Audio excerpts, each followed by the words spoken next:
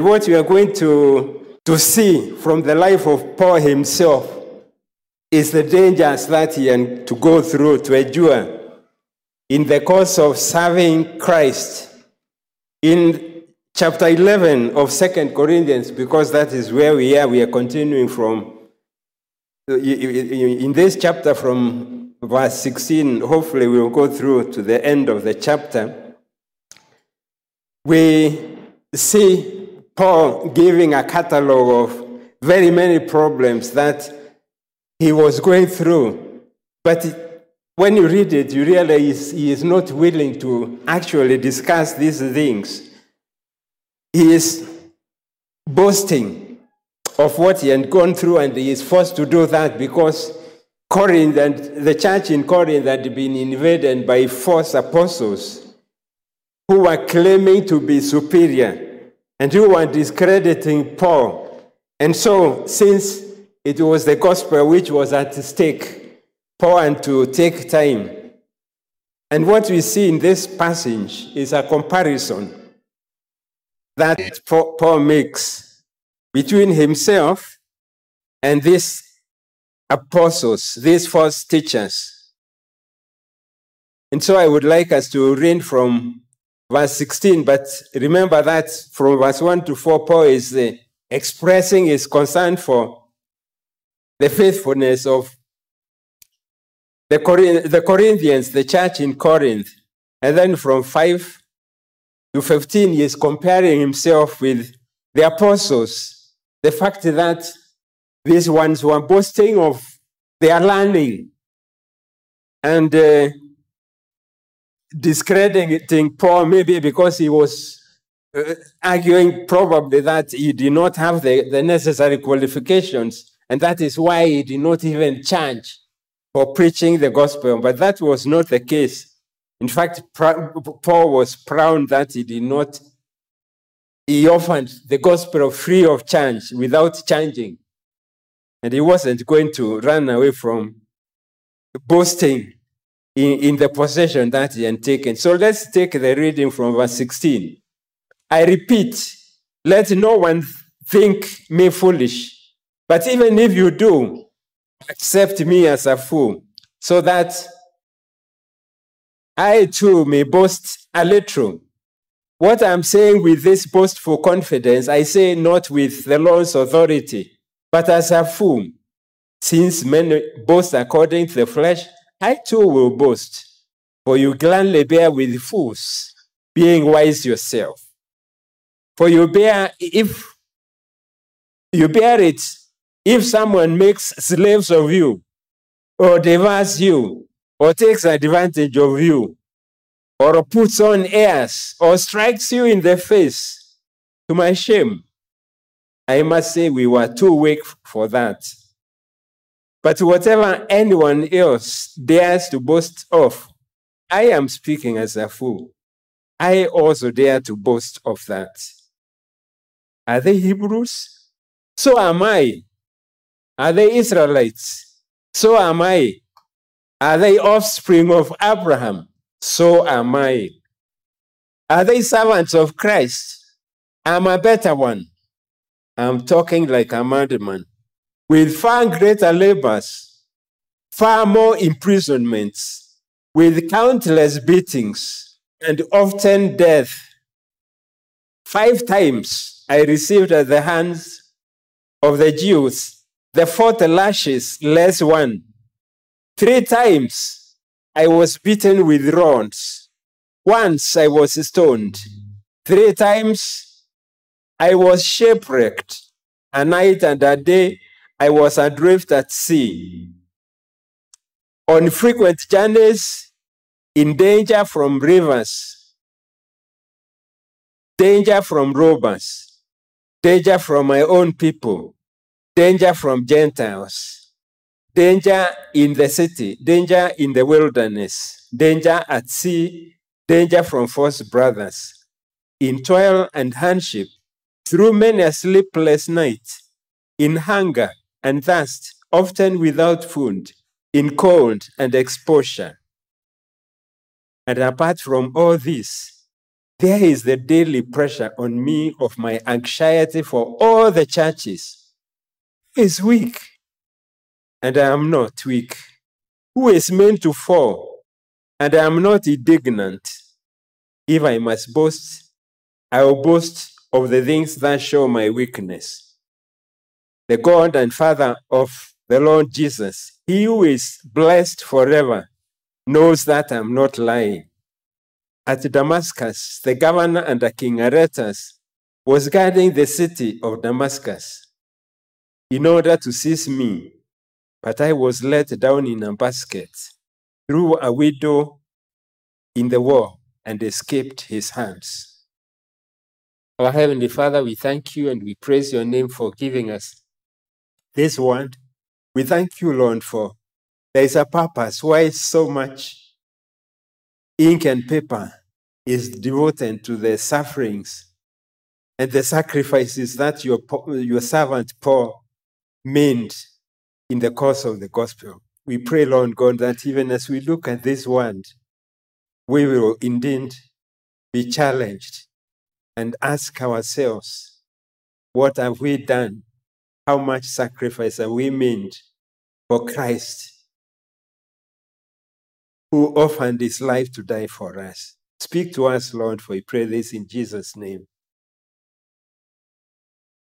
Paul is talking about his weaknesses. That is what he is saying he is going to boast about. I'm giving the title of this sermon as Suffering for Christ and Boasting About It. But what we see in this passage as we will look at it is the way Paul compares himself in three areas. The way he compares himself with the false apostles in three areas as the basis for three areas of comparison as the basis for his boasting. And the question that we need to ask is, how does Paul compare with the false apostles in the exercise of authority? That is the first area, the exercise of authority. And we'll get that one from verse 16 to the first part of verse 21. And then the other area is pedigree. We are talking about Paul's ethnicity or ancestry, because these people were boasting that they were Jews and so on. How does Paul compare with that one, with the false apostles, in as far as his Jewish heritage is concerned? And the third area, which is given a lot of attention in this chapter, is what Paul had to endure in his service for Christ. How does that compare with these false apostles who had come and actually they were upsetting the church, bringing a false gospel? You remember in the previous chapter, the previous passage, he actually describes them as agents of Satan because of the way they were approaching the church, causing unrest in the church, and being able to influence a big proportion of the people of the Corinthians to actually believe their false doctrine. And Paul uses very strong language when it comes to the way he is describing these people. And the reason why he is using such language and the approach that he is adopting, because the strategy of boasting is foreign to him. If anything, as he has already told them in chapter 1, verse 1, Paul's appeal is to the meekness and gentleness of Christ. But here he is using the strategy that the false teachers were using in order to be able to get the attention of the church in Corinth, which had been compelled to believe in these false apostles. Because what is at stake, as we have already seen from this book, is the fact that if these people, if the church in Corinth, if the believers were carried away by the false apostles, what was at stake is the gospel, the very foundation that the Paul had built, and that is the message of the gospel of salvation in Jesus Christ. Paul is talking about weaknesses, and if we were to ask ourselves, what is it that one would consider to be a weakness? Maybe it's a health condition that probably is bothering you and frustrating you. Maybe you don't have a lot of money and there are very many things that you would like to do, to accomplish, if you had a little more, and that one could be your weakness. Or maybe a learning disability. You're not very quick in understanding what is being taught. Perhaps you may be in a career that makes it difficult for you to remain faithful to Christ, and you would consider that one to be a weakness. You may not be a good speaker. And if that is your case, then you are not the only one, because even Paul himself admits that he was not as eloquent as these false apostles. What we need to remember is that even when we are weak, when we are aware of our weaknesses, we should remember that weak saints have a strong Savior. And like Paul tells us in the next chapter, God's grace is sufficient for the weak saints. And God uses weak people to serve the church and to bear witness to the gospel of salvation. Just listen to what Paul tells these Corinthians in 1 Corinthians. He is reminding them of the approach that he used when he went to preach the gospel there in chapter 2. And when I, brethren, when I came to you, did not come with the excellence of speech or of wisdom, declaring to you the testimony of God. For I determined to know anything. I determined not to know anything among you except Jesus Christ and him crucified. I was with you in weakness, in fear, and in much trembling.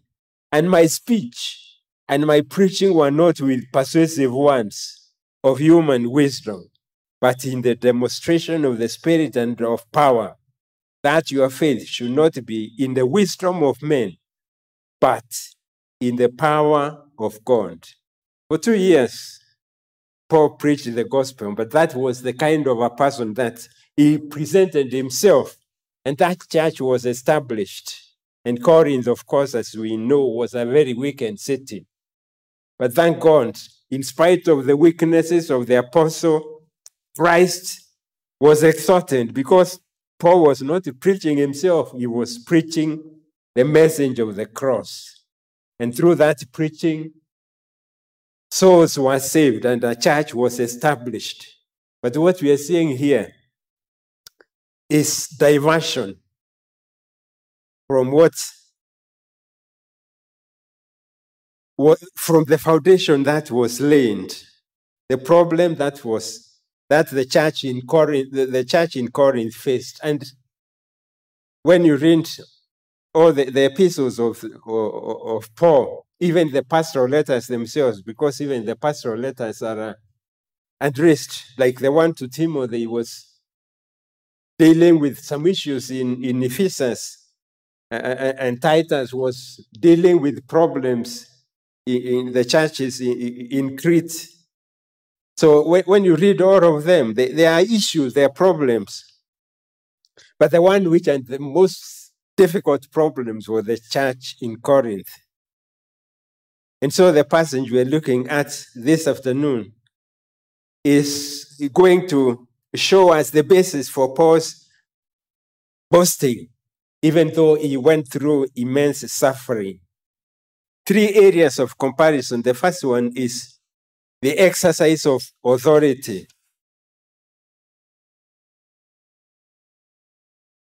Let's look at verse 16 again to 21, the first part of verse 21. This is what Paul says. I repeat, let no one think me foolish. But even if you do, accept me as a fool, so that I too may boast a little. What I'm saying, with this boastful confidence, I say not with the Lord's authority, but as a fool. Since many boast according to the flesh, I too will boast. For you gladly bear with fools, being wise yourselves. For you bear it if someone makes slaves of you, or devours you, or takes advantage of you, or puts on airs, or strikes you in the face. To my shame, I must say we were too weak for that. Foolish boasting. That is what Paul is talking about. But he is telling these people to just accept him. His normal approach is the meekness of Christ, meekness and the gentleness of Christ. But this time round, he is speaking the language that would be used by the false apostles. Paul doesn't want to defend himself at all, but he is left with no choice because he knows what is at stake. And therefore, he adopts this method to emphasize his point. And what he is telling the Corinthians is, don't be duped by these false teachers.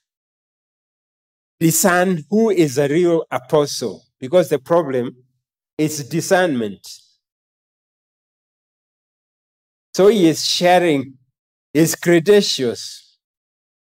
And as he does this, he is demonstrating how superficial these false teachers were and how shallow the Corinthians were by being impressed by the boasting of these teachers.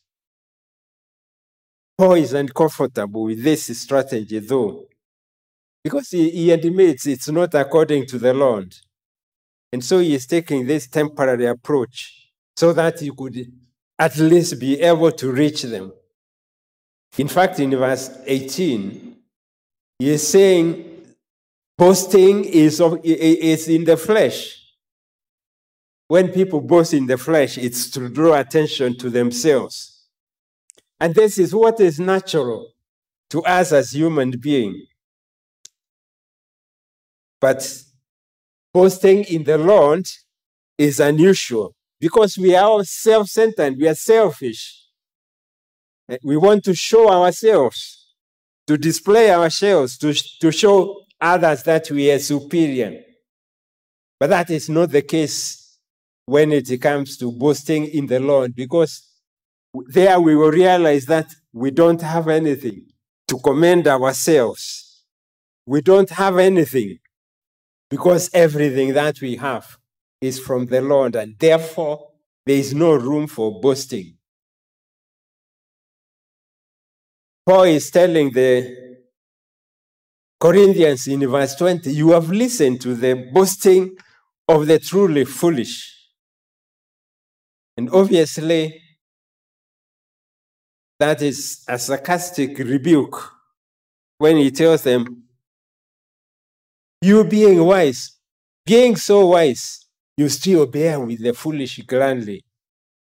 And so he is challenging them because of their failure to discern, to differentiate between what is the truth from what is the error of these people.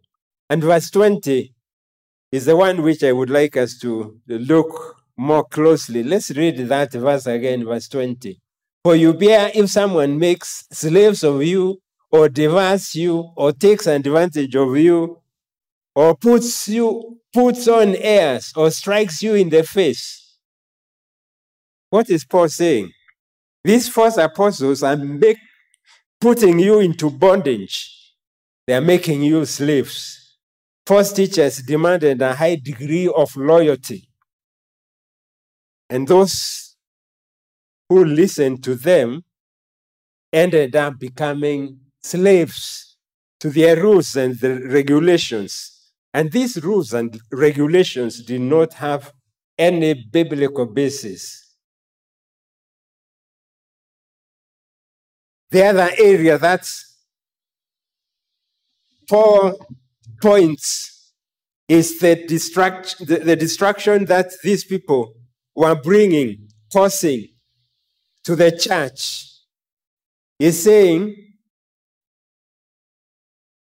you bear with someone if he devours you.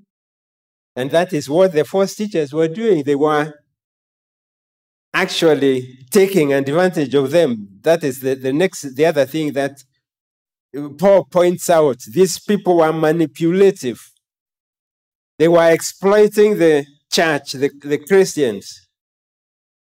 They were using them for their own selfish interests and worthy purposes.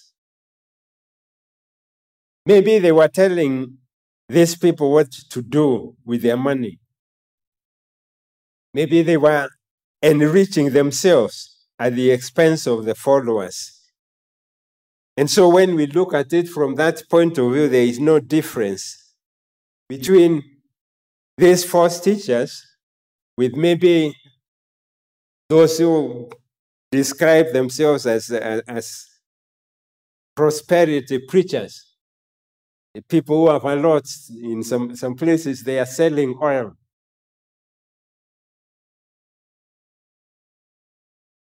And selling other paraphernalia so that you get out of your poverty. If you are praying and there's something you feel like when you were saying earlier on, maybe your weakness is you don't have enough money, and these people will tell you what to do in order to get more. And people are taking advantage of that. They give their money. There are those who sell prayers or blessings. And that is obviously wrong teaching. And that is probably what was happening in this church. People exploiting the believers, taking advantage of them. And then there is the issue of pride. You bear with someone when they put on airs. They are showing off. They are exalting themselves. And the fifth one is interesting because he is telling these people, you bear with someone if he strikes you in the face. And that one is very, very shameful. Remember when the Lord was telling people, if someone slaps you on the right cheek, let him slap you the other cheek also. And that slapping is taking place in public, and it's very embarrassing, very shameful. So these Corinthians were probably subjecting themselves to physical mistreatment by these false apostles. Not so long ago, there was a video showing a preacher in Uganda who was having a stick, and he was literally beating people. I don't know if any of you have seen that one. Beating small children. And people were just bearing with that. You can see the way that preacher was exercising authority. So what Paul is saying here probably took place. These people actually ended up slapping or striking the Corinthians on the face. Very shameful. But that was not the case. As we have already pointed out, Paul's ministry was characterized by the meekness and the gentleness of Christ.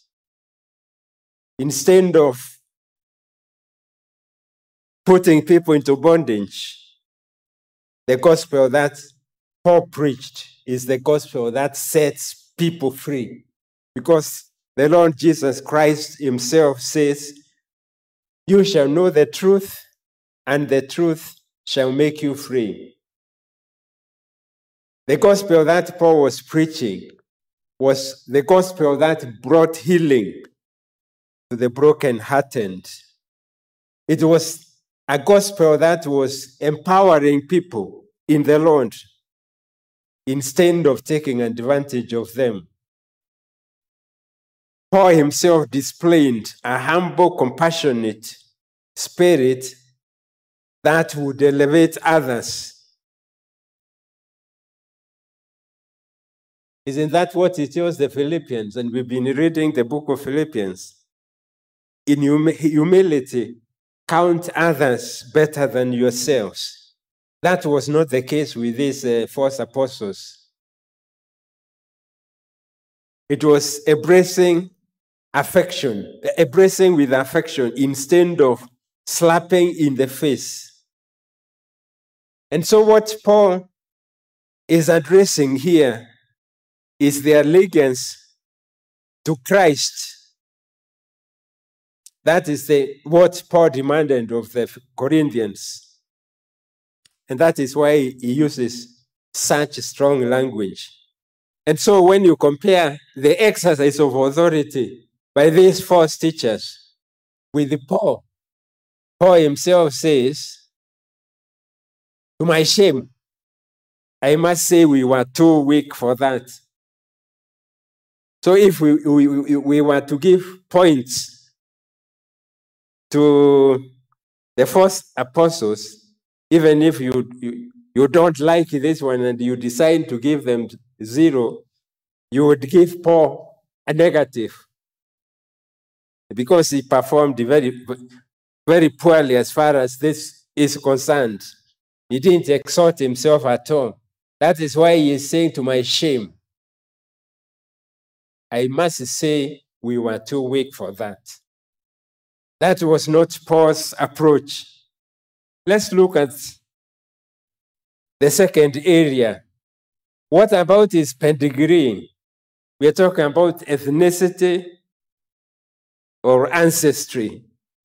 And we get that one from the second part of verse 21 and verse 22. "But whatever anyone else dares to boast of, I am speaking as a fool. I also dare to boast. Whatever else, not what we have seen in verse 21, verse 20, but whatever else. Here he is talking about the thing. He goes into details, explains what he is talking about, and what he is describing in verse 22 is to prove that, to show his impeccable Jewish roots. Are they Hebrews? So am I. Are they Israelites? So am I. Are they the offspring of Abraham? So am I. And the reason why Paul is bringing out this one is perhaps because these false teachers were Jews who pointed out to their pedigree, to their education, to their track record as evidence of being superior to Apostle Paul. And Paul is telling the Corinthians that he has the same qualifications as these false teachers. But he is aware that those qualifications is not really what mattered, because as we have already seen, when he brought the gospel to them, he didn't refer to his education or his superior origin, because that did not matter. Listen to what he tells the Philippians in chapter 3. "For we are the circumcision who worship the Spirit of God and glory in Christ Jesus and put no confidence in the flesh. Though I myself have reason for confidence in the flesh also. Even when else thinks he has reason for confidence in the flesh, I have more, circumcised on the 8th day, of the people of Israel, of the tribe of Benjamin, a Hebrew of Hebrews, as to the law, a Pharisee, as to zeal, a persecutor of the church, as to righteousness under the law, blameless. That is Paul's record. That is what Paul could boast of in order to silence these ones. But if you read further in Philippians, he says, whatever I consider important, that is nothing for the surpassing worthy of knowing the Lord Jesus Christ. So really, even though Paul is telling us in this passage, this verse 20, that he is as much of a Jew, as much of a Hebrew, a descendant of Abraham, like these false teachers, still he doesn't give weight to that one. Because everything else amounts to to nothing, to rubbish. That is how he puts it when he is writing to the Philippians. Why is this important? These people claim to be Hebrews. And that implies that one is from a Jewish family that lived in Israel, and therefore a follower of God. It implies that one is able to read the Hebrew language and therefore able to read the Old Testament scriptures. And Paul is saying, even if these people are claiming to be Hebrews, he was just as much of a Hebrew as they were. These people also claimed to be Israelites. Israel, the name given to Jacob, or maybe people living in the land of Israel. Remember, Paul was from Tarsus, and so they could discredit him because he doesn't live in Israel. We need to realize that though Paul may not have been born in Israel, he was truly an Israelite who was part of the synagogue in Jerusalem. Paul understood it, and a well-known Sanhedrin teacher. And Paul was known for his zeal. That is what we have already read from the Philippians, as a persecutor of the church. Paul was every bit an Israelite, as any of these false teachers could claim, if not more. And then you realize that these people also claimed to be descendants of Abraham.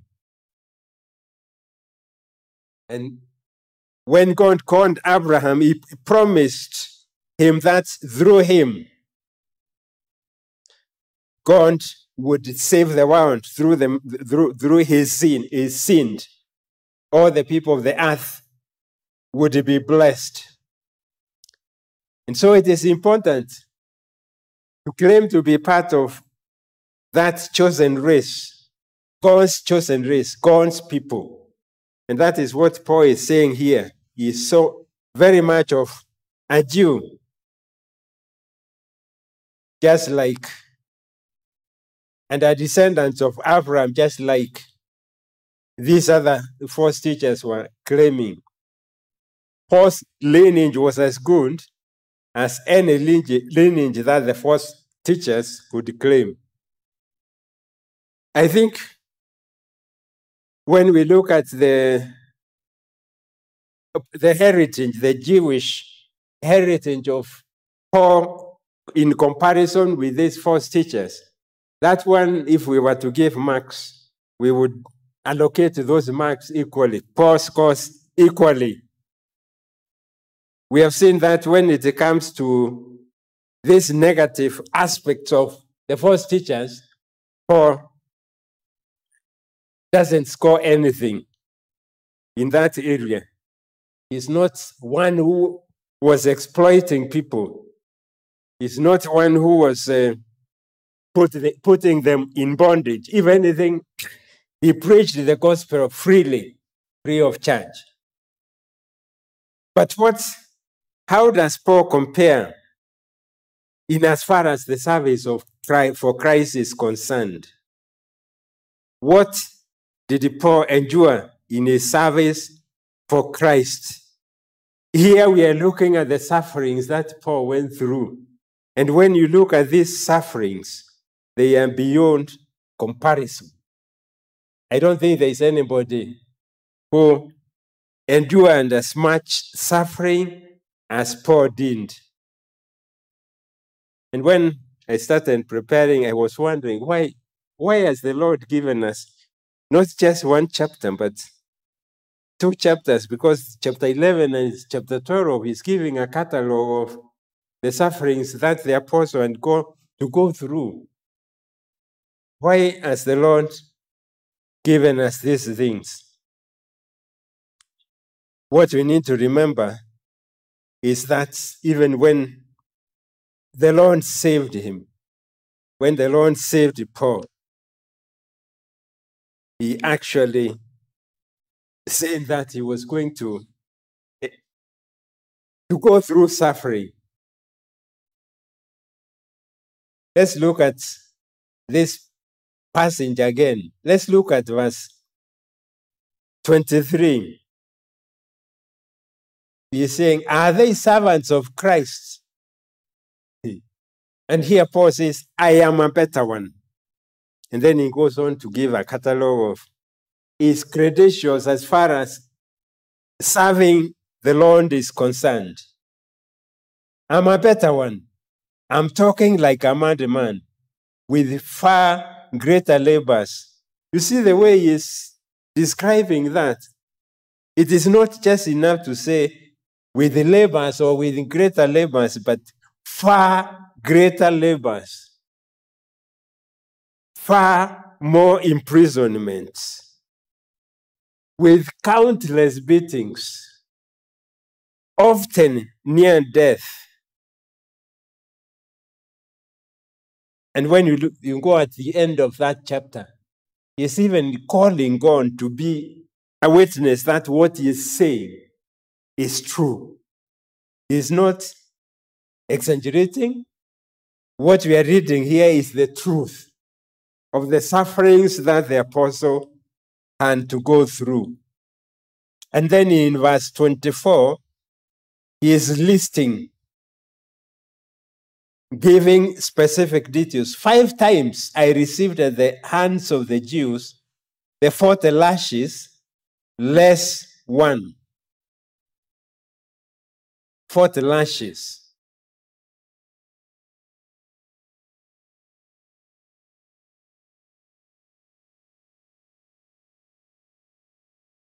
When we read this passage from 22 to the end of the chapter,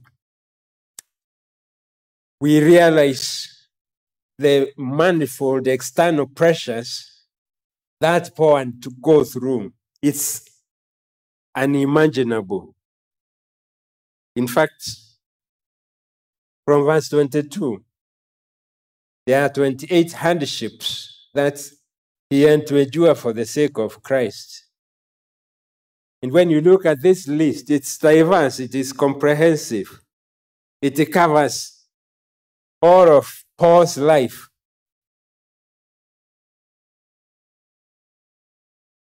And this is what Paul experienced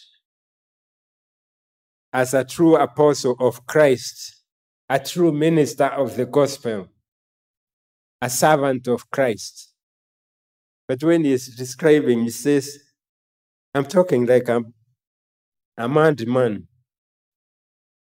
He is not comfortable because that is not what he should be talking about. But you need to realize that he is addressing a problem in the church because a big portion of the believers in Corinth have been carried away by false teachers. And to draw their attention, he is talking so strongly, talking like a madman. So in verse 23, we have sufferings that were occurring. And that is why he is laying emphasis, far greater labors, far more imprisonments, countless beatings. and often near death, not just once. Because if, for example, you are driving or you're crossing the road and a vehicle comes and you run off the road, that would be an instance where you are near death. Because if you didn't run out of the road in time, you would have been hit by the vehicle. But Paul was facing these perils very often. He is not talking just about imprisonments. He is talking about far more imprisonments. Not just labors, but far more labors. Not just beatings, but countless beatings, and often near death. These were not one-time occurrences. In fact, when you read this one, you realize it was as if it was Paul's daily menu as he went about preaching the gospel. He truly suffered quite a lot.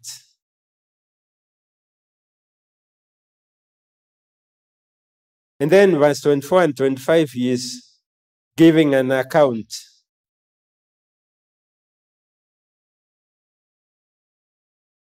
He is giving an account of the sufferings, the kind of sufferings that he went through. He's talking about 39 lashes, 40 less 1 lashes from the Jews. And not once, but 5 times. And the reason why they are 40 less 1 is because the law in Deuteronomy 25, verse 3, allowed for no more than 40 lashes. And these people were very clever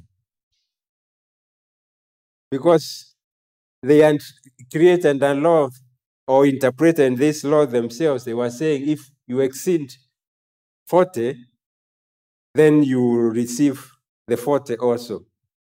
So they were very careful because you make a mistake, you beat a person more than 40, and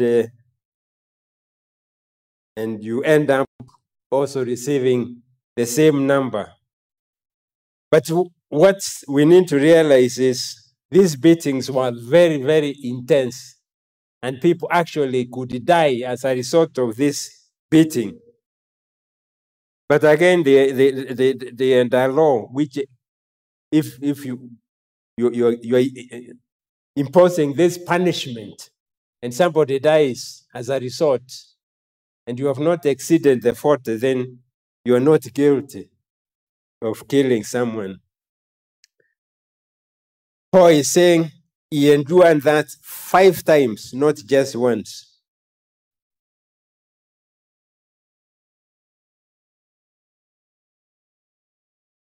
And this is not new, because when the Lord himself was sending out his disciples in Matthew 10, this is what we read in verse 17 and 18. Beware of men, for they will deliver you over to courts and flog you in their synagogues, and you will be dragged before governors and kings for my sake, to bear witness before them and the Gentiles. So this is not new. At least this is what the disciples of Christ were to expect. And Paul had to bear it 5 times before the Jews, his own countrymen. 3 times, in verse 25, he says 3 times he was beaten with rods. That kind of punishment is a Roman type of punishment. Stiff instruments that would inflict a lot of pain were used. In fact, when somebody was being flogged, they were using a whip with some metal object so that when it goes through the back, it would leave wounds. That was the kind of punishment that the Romans were inflicting, and somebody would literally die as a result of that kind of beating. 3 times Paul had to endure that. And then he was stoned once. That one is recorded in Acts chapter 14, verse 19, where Paul was left for dead. But by God's grace, it was a miracle that even after stoning, and when we are talking about stoning, it's not small stones, it's not small pebbles, it's rocks, huge stones, so that somebody could actually be left for dead, because that is what happened to Paul. He was left for dead, but thank God, his ministry was just starting, because if we are in Acts 14, it was early in his missionary journeys. And then he is telling us he was shipwrecked 3 times. And this, again, was as a result of his travels in preaching the gospel. There was no other way Paul could move from Palestine to Asia Minor, to Cyprus, to Greece, without going through the sea. And it wasn't safe. Terrifying journeys. It was a terrifying experience. Of course, you read that kind of experience in Acts 27. But remember, as we are looking at this letter this letter to the Corinthians, Acts 27 has not yet occurred. So if maybe there was other shipwrecks, and if there were no other shipwrecks, the one recorded in Acts 27 would be a 4th one. And so those are details that Paul is giving us about the sufferings that he went through. Let's also look at the dangerous situations that Paul found himself, because that is what he is describing in verse 26. He is describing 5 dangers. Verse 26, on frequent journeys, in danger from rivers, danger from robbers, danger from my own people, danger from Gentiles, danger in the city, danger in the wilderness, danger at sea, danger from false brothers. That is the kind of life that Paul was experiencing. His own kinsmen, and there's a lot of that which is recorded in the book of Acts, like in chapter 9, which he refers to later on, when he went when the Jews wanted to kill him. Acts tells us it was the Jews who wanted to kill him, but it looks like they had gotten the attention of the king, who had assigned a governor to watch over the city, over the gates of the city, so that they could arrest Paul and put him to death. Danger from the Gentiles.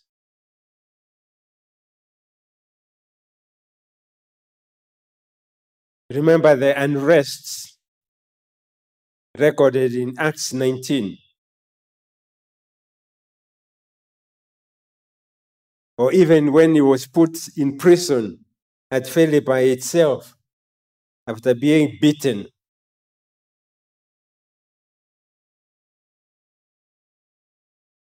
So Paul was not safe anywhere. He was facing danger constantly. He was everywhere he went, he faced constant danger. In the city, in the wilderness, in the sea. There wasn't any place which was comfortable for the apostle.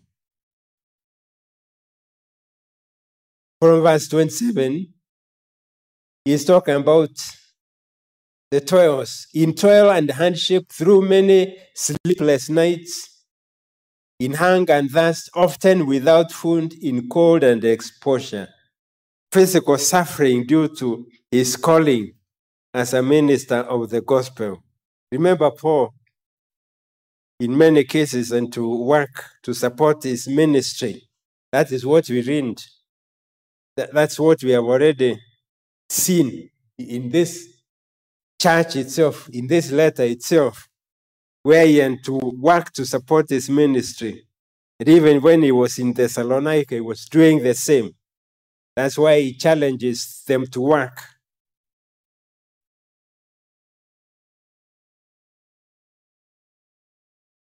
And since he realized, since his primary task, since the Lord saved him, was to preach the gospel as an apostle to the Gentiles, being constantly on the move. Obviously, it was not even easy for him to settle down and use his hands, because the trade that he was engaged in was tent making. And when you're on the move, you cannot do that. And that's why we find him saying that he was without the basic necessities, often without the basic necessities like food and shelter and even clothing. But the super apostles would never have boasted of such physical deprivations. Paul is pointing at these sufferings as his credibility for his ministry. He is highlighting these weaknesses. He is bringing out these ones and saying they are his weaknesses so that he can put his trust in God.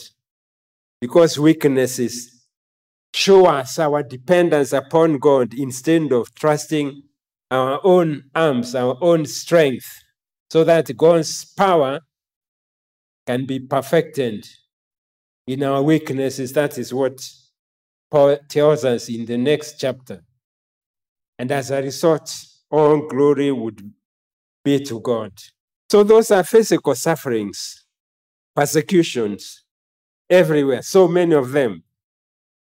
But that is not all, because from verse 28 and 29, Paul is telling us, he's talking about a pressure which is even heavier than the external pressure that he was facing. And apart from other things, there is the daily pressure on me of my anxiety for all the churches. He's saying on top of all this list of sufferings, there is the daily pressure. His concern for the church was great. And this is what was even more important. This is what weighed him most. In fact, when you look at the two letters that he wrote to the Corinthians, and remember, not just two, he wrote 4 letters actually to the Corinthians. Only 2 are part of the scripture, but there were others. And sometimes he had to send his colleagues, he had to make short trips there. And sometimes when he went there, he was misunderstood. Some said his letters were so strict.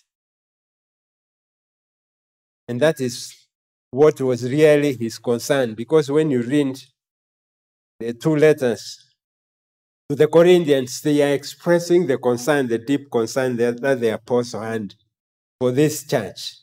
But it is not only these letters, but also the other letters that he writes. In fact, all the letters, when you read all of them, there is always this concern he had for the church, for the believers.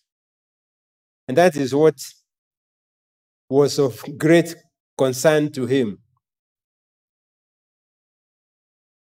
When he is talking about anxiety here, and apart from other things, there is the daily pressure on me of my anxiety for all the churches.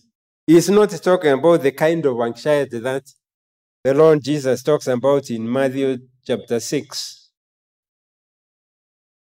Or even the anxiety that he addresses when he is talking about telling the Philippians, don't be anxious,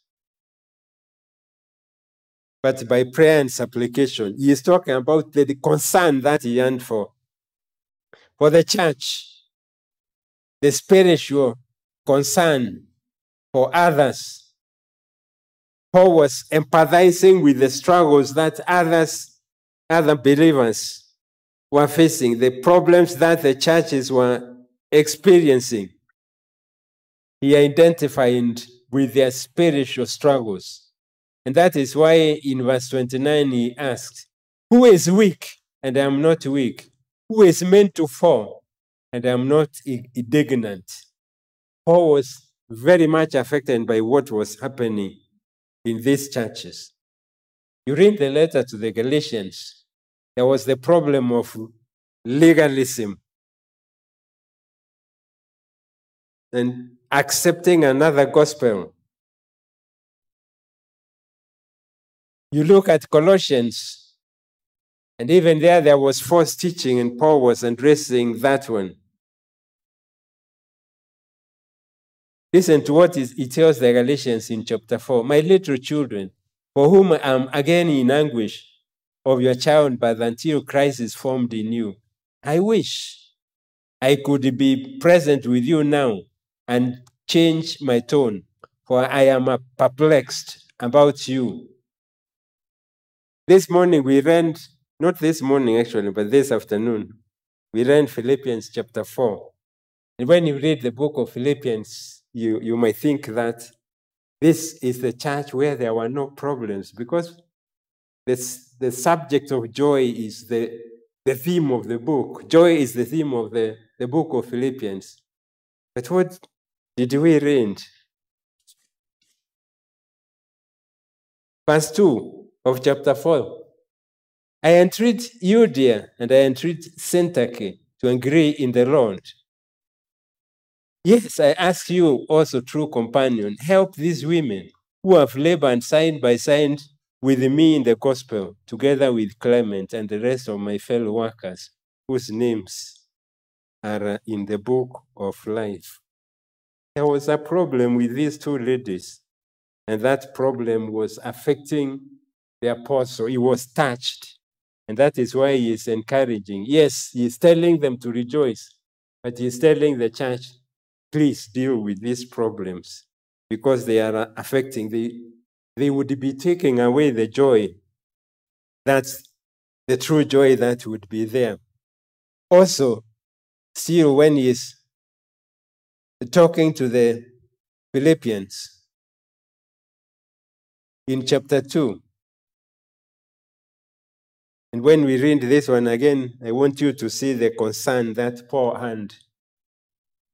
Chapter 2, verse 25 to that, I have thought it necessary to send to you Epaphroditus, my brother, and fellow work, and fellow soldier, and your messenger and minister to my need. For he has been longing for you, and has been distressed because you heard that he was ill. Indeed, he was ill, near to death, but God had mercy on him. And not only on him, but on me also, lest I should have sorrow upon sorrow. I am the more eager to send him, therefore, that you may rejoice at seeing him again, and that I may be less anxious. So receive him in the Lord with all joy, and honor such men, for he nearly died for the work of Christ, risking his life to complete what was lacking in your service to me. So even there you can see the concern that he had for this church. And when he is writing to Timothy,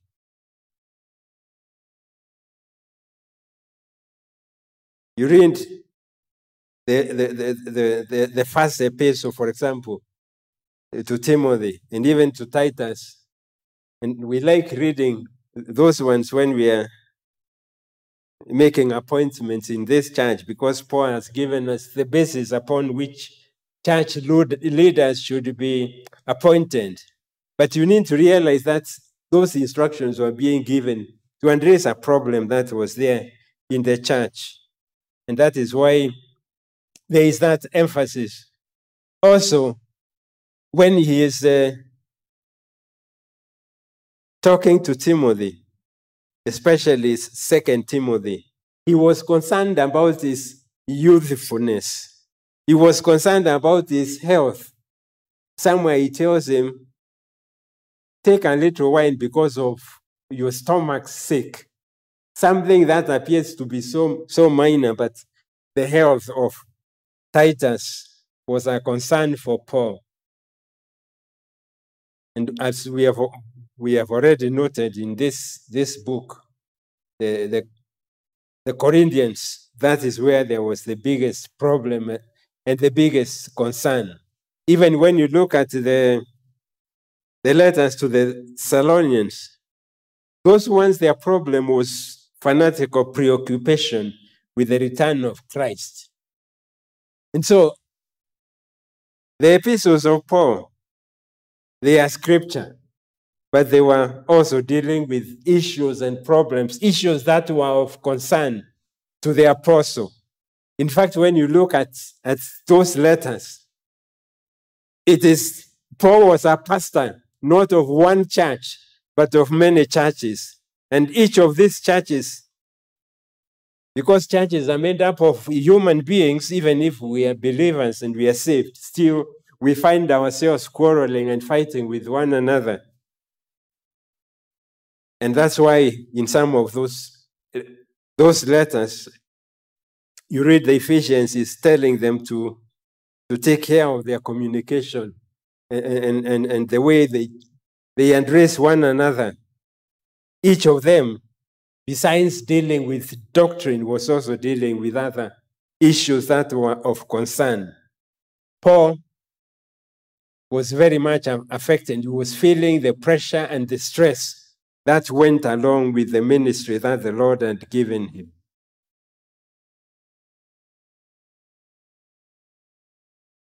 We have looked at the sufferings that the apostle went through, but I would like us to look at a few thoughts regarding these sufferings.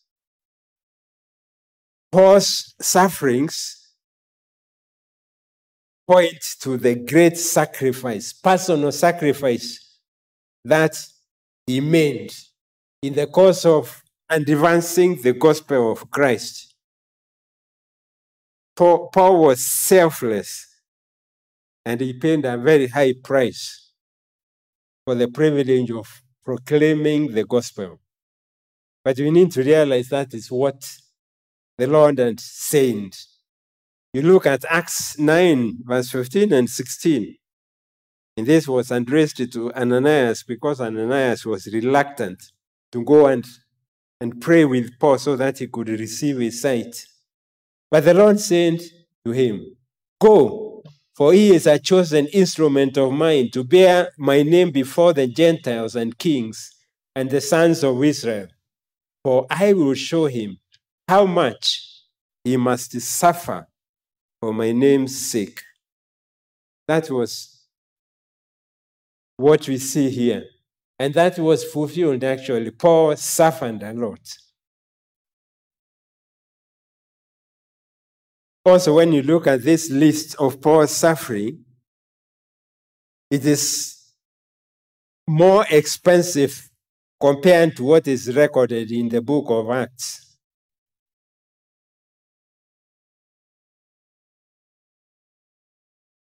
And we need to realize that what we have in the book of Acts as far as Paul's sufferings is what goes up to chapter 20 of Acts.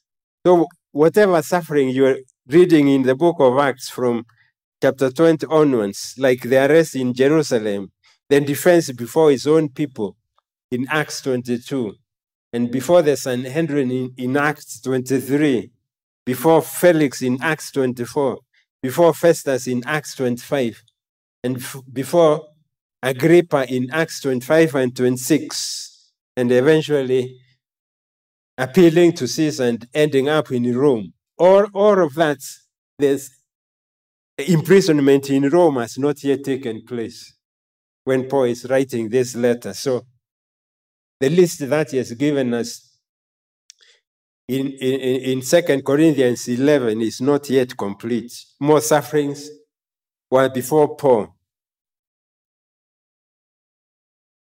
We also need to realize that the sufferings that Paul went through encompasses the whole spectrum of sufferings and hardships.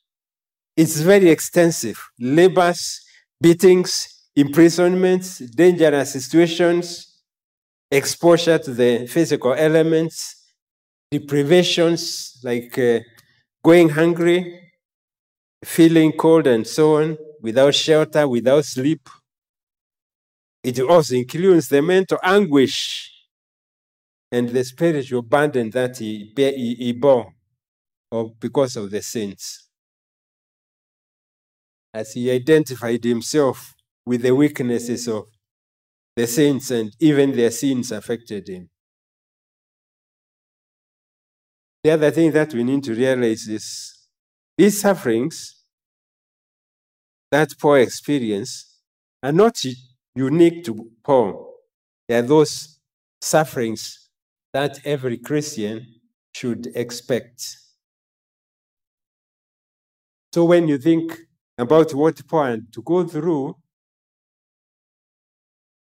ask yourself, why has the Lord saved you, protected you, and yet not allowed you to go through this kind of suffering? Because that is what every Christian should expect. Suffering and adversity are a part of the process of our sanctification. This is what Paul says in Acts 14, verse 21 and 22. Through many tribulations, we must enter the kingdom of God. But when you look at Paul's sufferings again, he considers them to be a light and a momentary. Sometimes back, we looked at 2 Corinthians chapter 4, verse 14 and 16. This is what Paul says. Therefore, we do not lose heart. And then he goes on. And towards the end, he says, for momentary light afflictions is producing for us an eternal weight of glory far beyond all comparison. In other words, Paul was not preoccupied with the sufferings that he went through. He was looking forward to the crown of glory that he was going to receive from the Lord. That was his goal. And as a result, he could sail through these sufferings without compromising. The other thing that we need to realize is Paul rejoices in his suffering because these sufferings are the evidences of his identification with Christ. We looked at Philippians chapter 3, verse 10. This is what he says, that I may know him and the power of his resurrection and the fellowship of his sufferings, being conformed to his death. And in Colossians 1, verse 24 and 29, this is what Paul says, now I rejoice in my sufferings for your sake, and in my flesh I do my share on behalf of his body, which is the church, in filling up that which is lacking in Christ's afflictions. And for this purpose, also I labor, striving according to his power, which mightily works within me. I think when Paul wrote the Colossians and the Ephesians and even the Philippians, he was in prison in Rome, the first imprisonment. As we read about it in Acts chapter 28, because for 2 years he was allowed to be in his own apartment, still a prison under guard, but allowed to have visitors.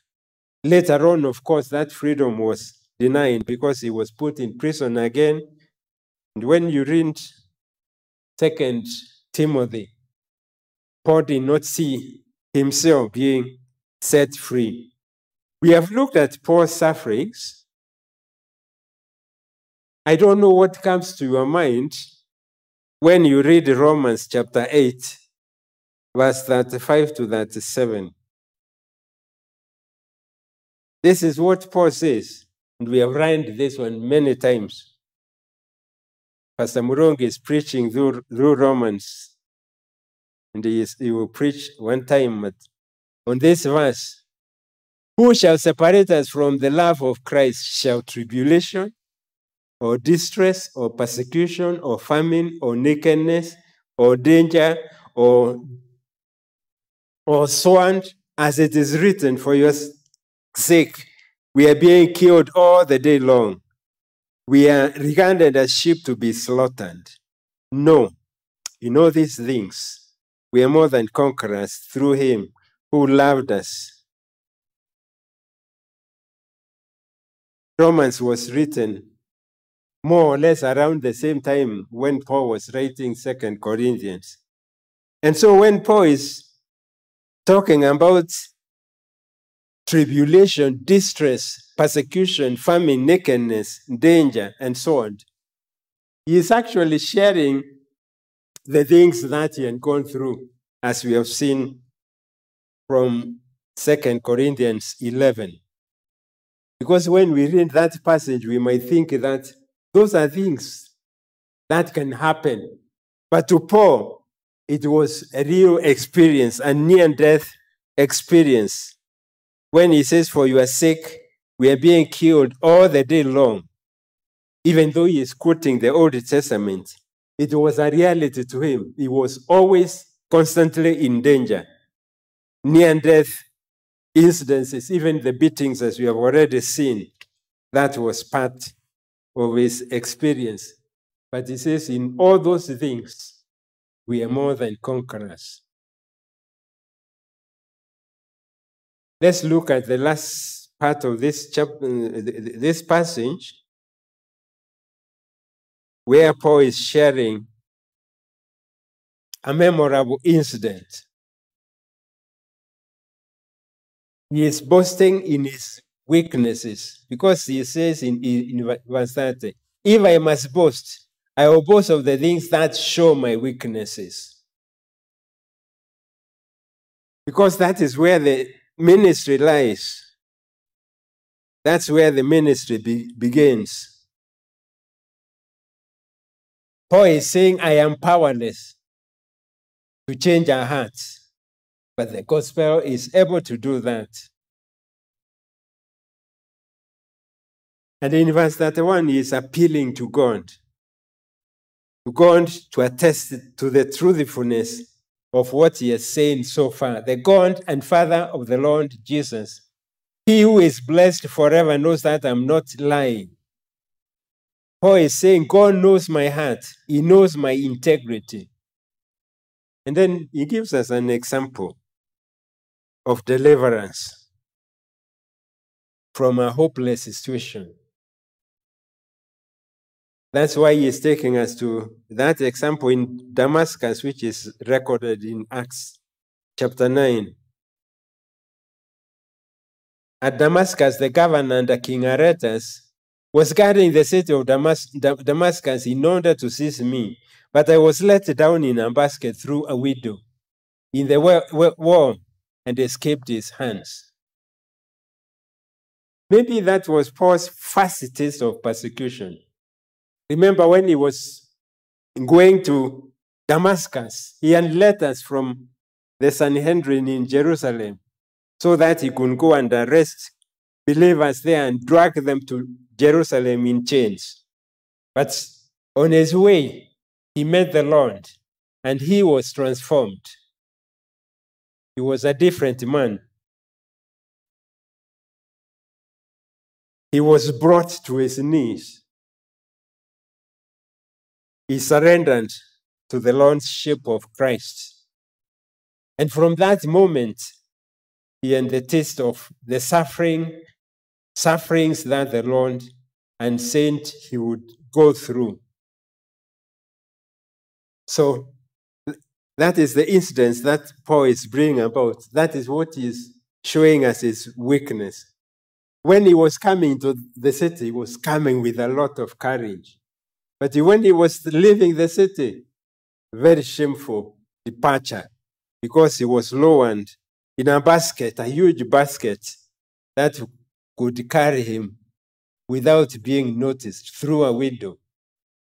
A terrible experience, a memorable incident which was with him throughout his life. And so that is what he is saying, that is what he can boast about. When Paul approached Damascus, he was a persecutor of Christians. But now he is telling us that when he was escaping, going away from Damascus, he was running away from persecution.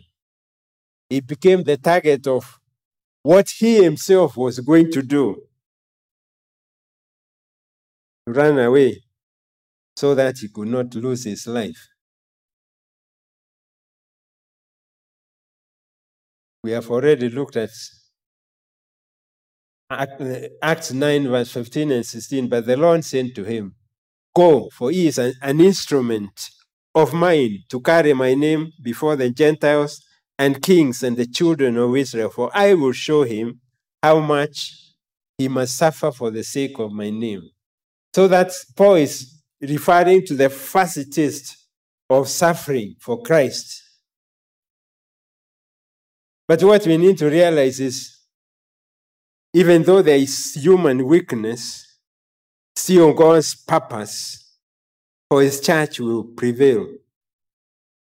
Remember when Paul was going to Corinth, to Damascus, he was going to destroy the church. His attempts to kill the church were fruitless, just as the attempts by the Jews to kill Paul ended up also being fruitless. And we should give glory to the Lord because he is building his church against all threats. And there isn't none that is going to prevail. The Lord uses weak servants. When you think about this scene in Damascus where Paul had to be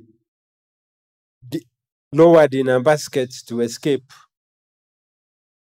that is not the only incident where people are lowered in a basket. We have a similar instance in Joshua. The spies whom Joshua sent, Rahab, and to assist them, hide them first, and then lowering them through the window so that they could escape. That is not also the only instance, because even David himself, when King Saul wanted to kill him, Michal, Saul's daughter, again helped him to escape. And so it's not the first as such. We have these incidences where we see human weakness, but the Lord still using human weakness to bring glory to his name.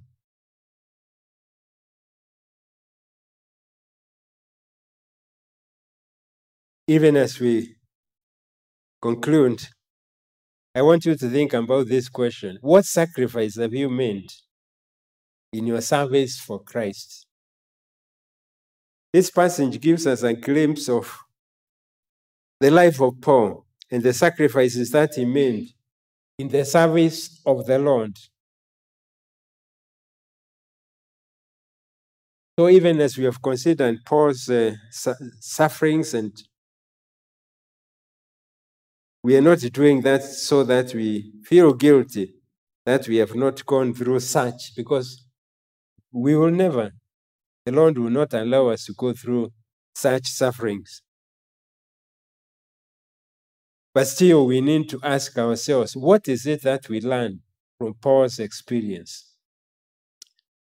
The first thing that I would like us to consider is the way we evaluate success.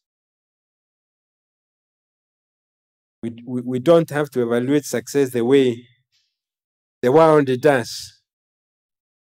When we are evaluating teachers, we need to be careful to consider not only their credentials, but also the content of their lives. Because that was the problem in Corinth.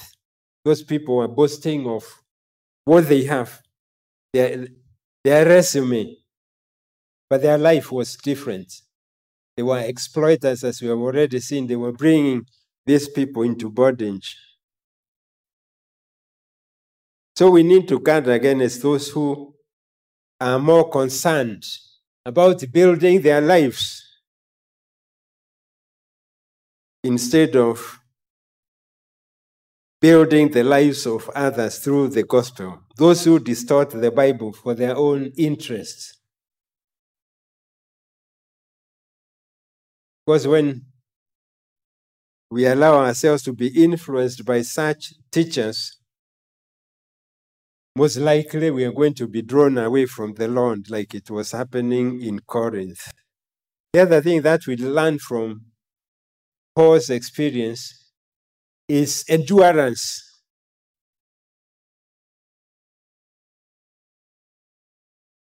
The Bible study in the morning was on patience. The endurance is related to patience.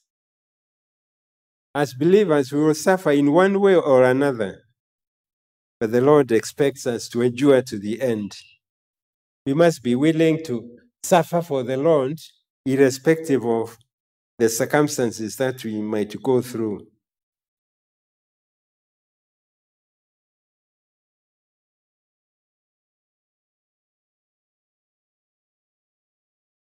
And then there is the encouragement from this passage and even the next chapter. Because when we find ourselves in a situation like Paul was, extreme persecution and weakness, that is when he learned to trust the Lord. That's when the grace of God was working in his life, in his weaknesses. That's when he learned to depend on God, not on his strength, but on God. Paul knew that what saved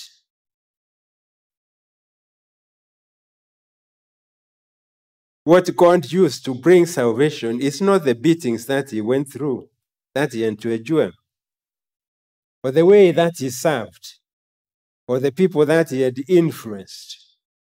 Because salvation is of the Lord. It is the Lord Jesus Christ who saved. It is the Lord Jesus Christ who paid the ultimate price for our salvation when he died on the cross.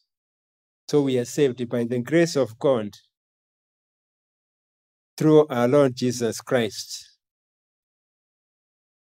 But still the question remains, what sacrifices can we make in our service for Christ? They would like us to meditate on verse 27. Paul says, in toil and hardship, through many a sleepless night, in hunger and in thirst, often without food, in cold and exposure. Those are situations which are very difficult because, as we saw earlier on, it is what was more characteristic of his life. We find ourselves in very challenging times from an economic point of view. And maybe that is why even in the church itself, we are experiencing challenges in meeting our financial obligations. But we need to ask ourselves, what is it that we can do from a personal point of view? What is it that we can sacrifice so that we can give for the work of the ministry? We may not be able to to go out to support those who are in the ministry. If Paul could experience hunger and thirst, what would happen if, for example, in a week we were to sacrifice a meal?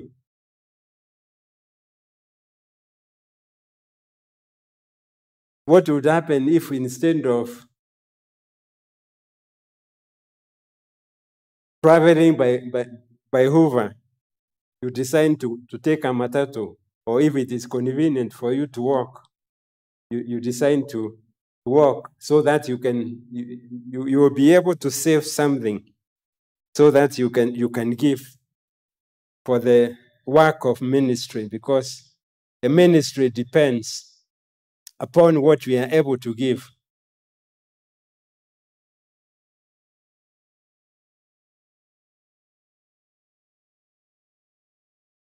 The country is experiencing a very difficult situation. We have our brethren in some parts of the country, like in Marsabit, who are experiencing real challenges. What is it that we can do? What is it that we can sacrifice in order to be able to help?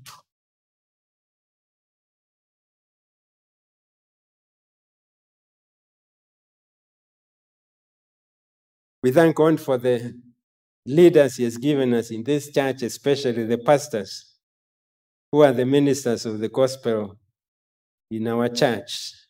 Not so long ago, we had the honor of setting aside 2 elders in addition to the 3 who are there. So we have 5 ministers of this church.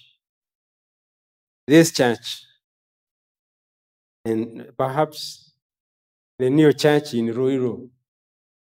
And of course, the pastors have the concern over the other churches that are associated with our church. But still, there is a challenge when our pastors compare the burden that the Lord has placed on them with the responsibility that the Lord had placed on Paul. Obviously, there is no comparison, because Paul was a pastor not of just one church, but very many churches. When he is writing to the Galatians, it wasn't just one church, it was many churches. So even if we have a number of letters, there were other letters addressed to different churches, and all of those churches were of concern. So what I'm telling our pastors is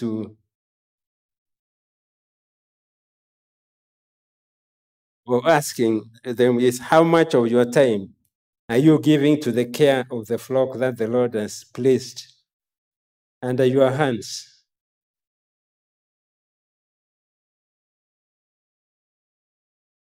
And then to those who are not saved,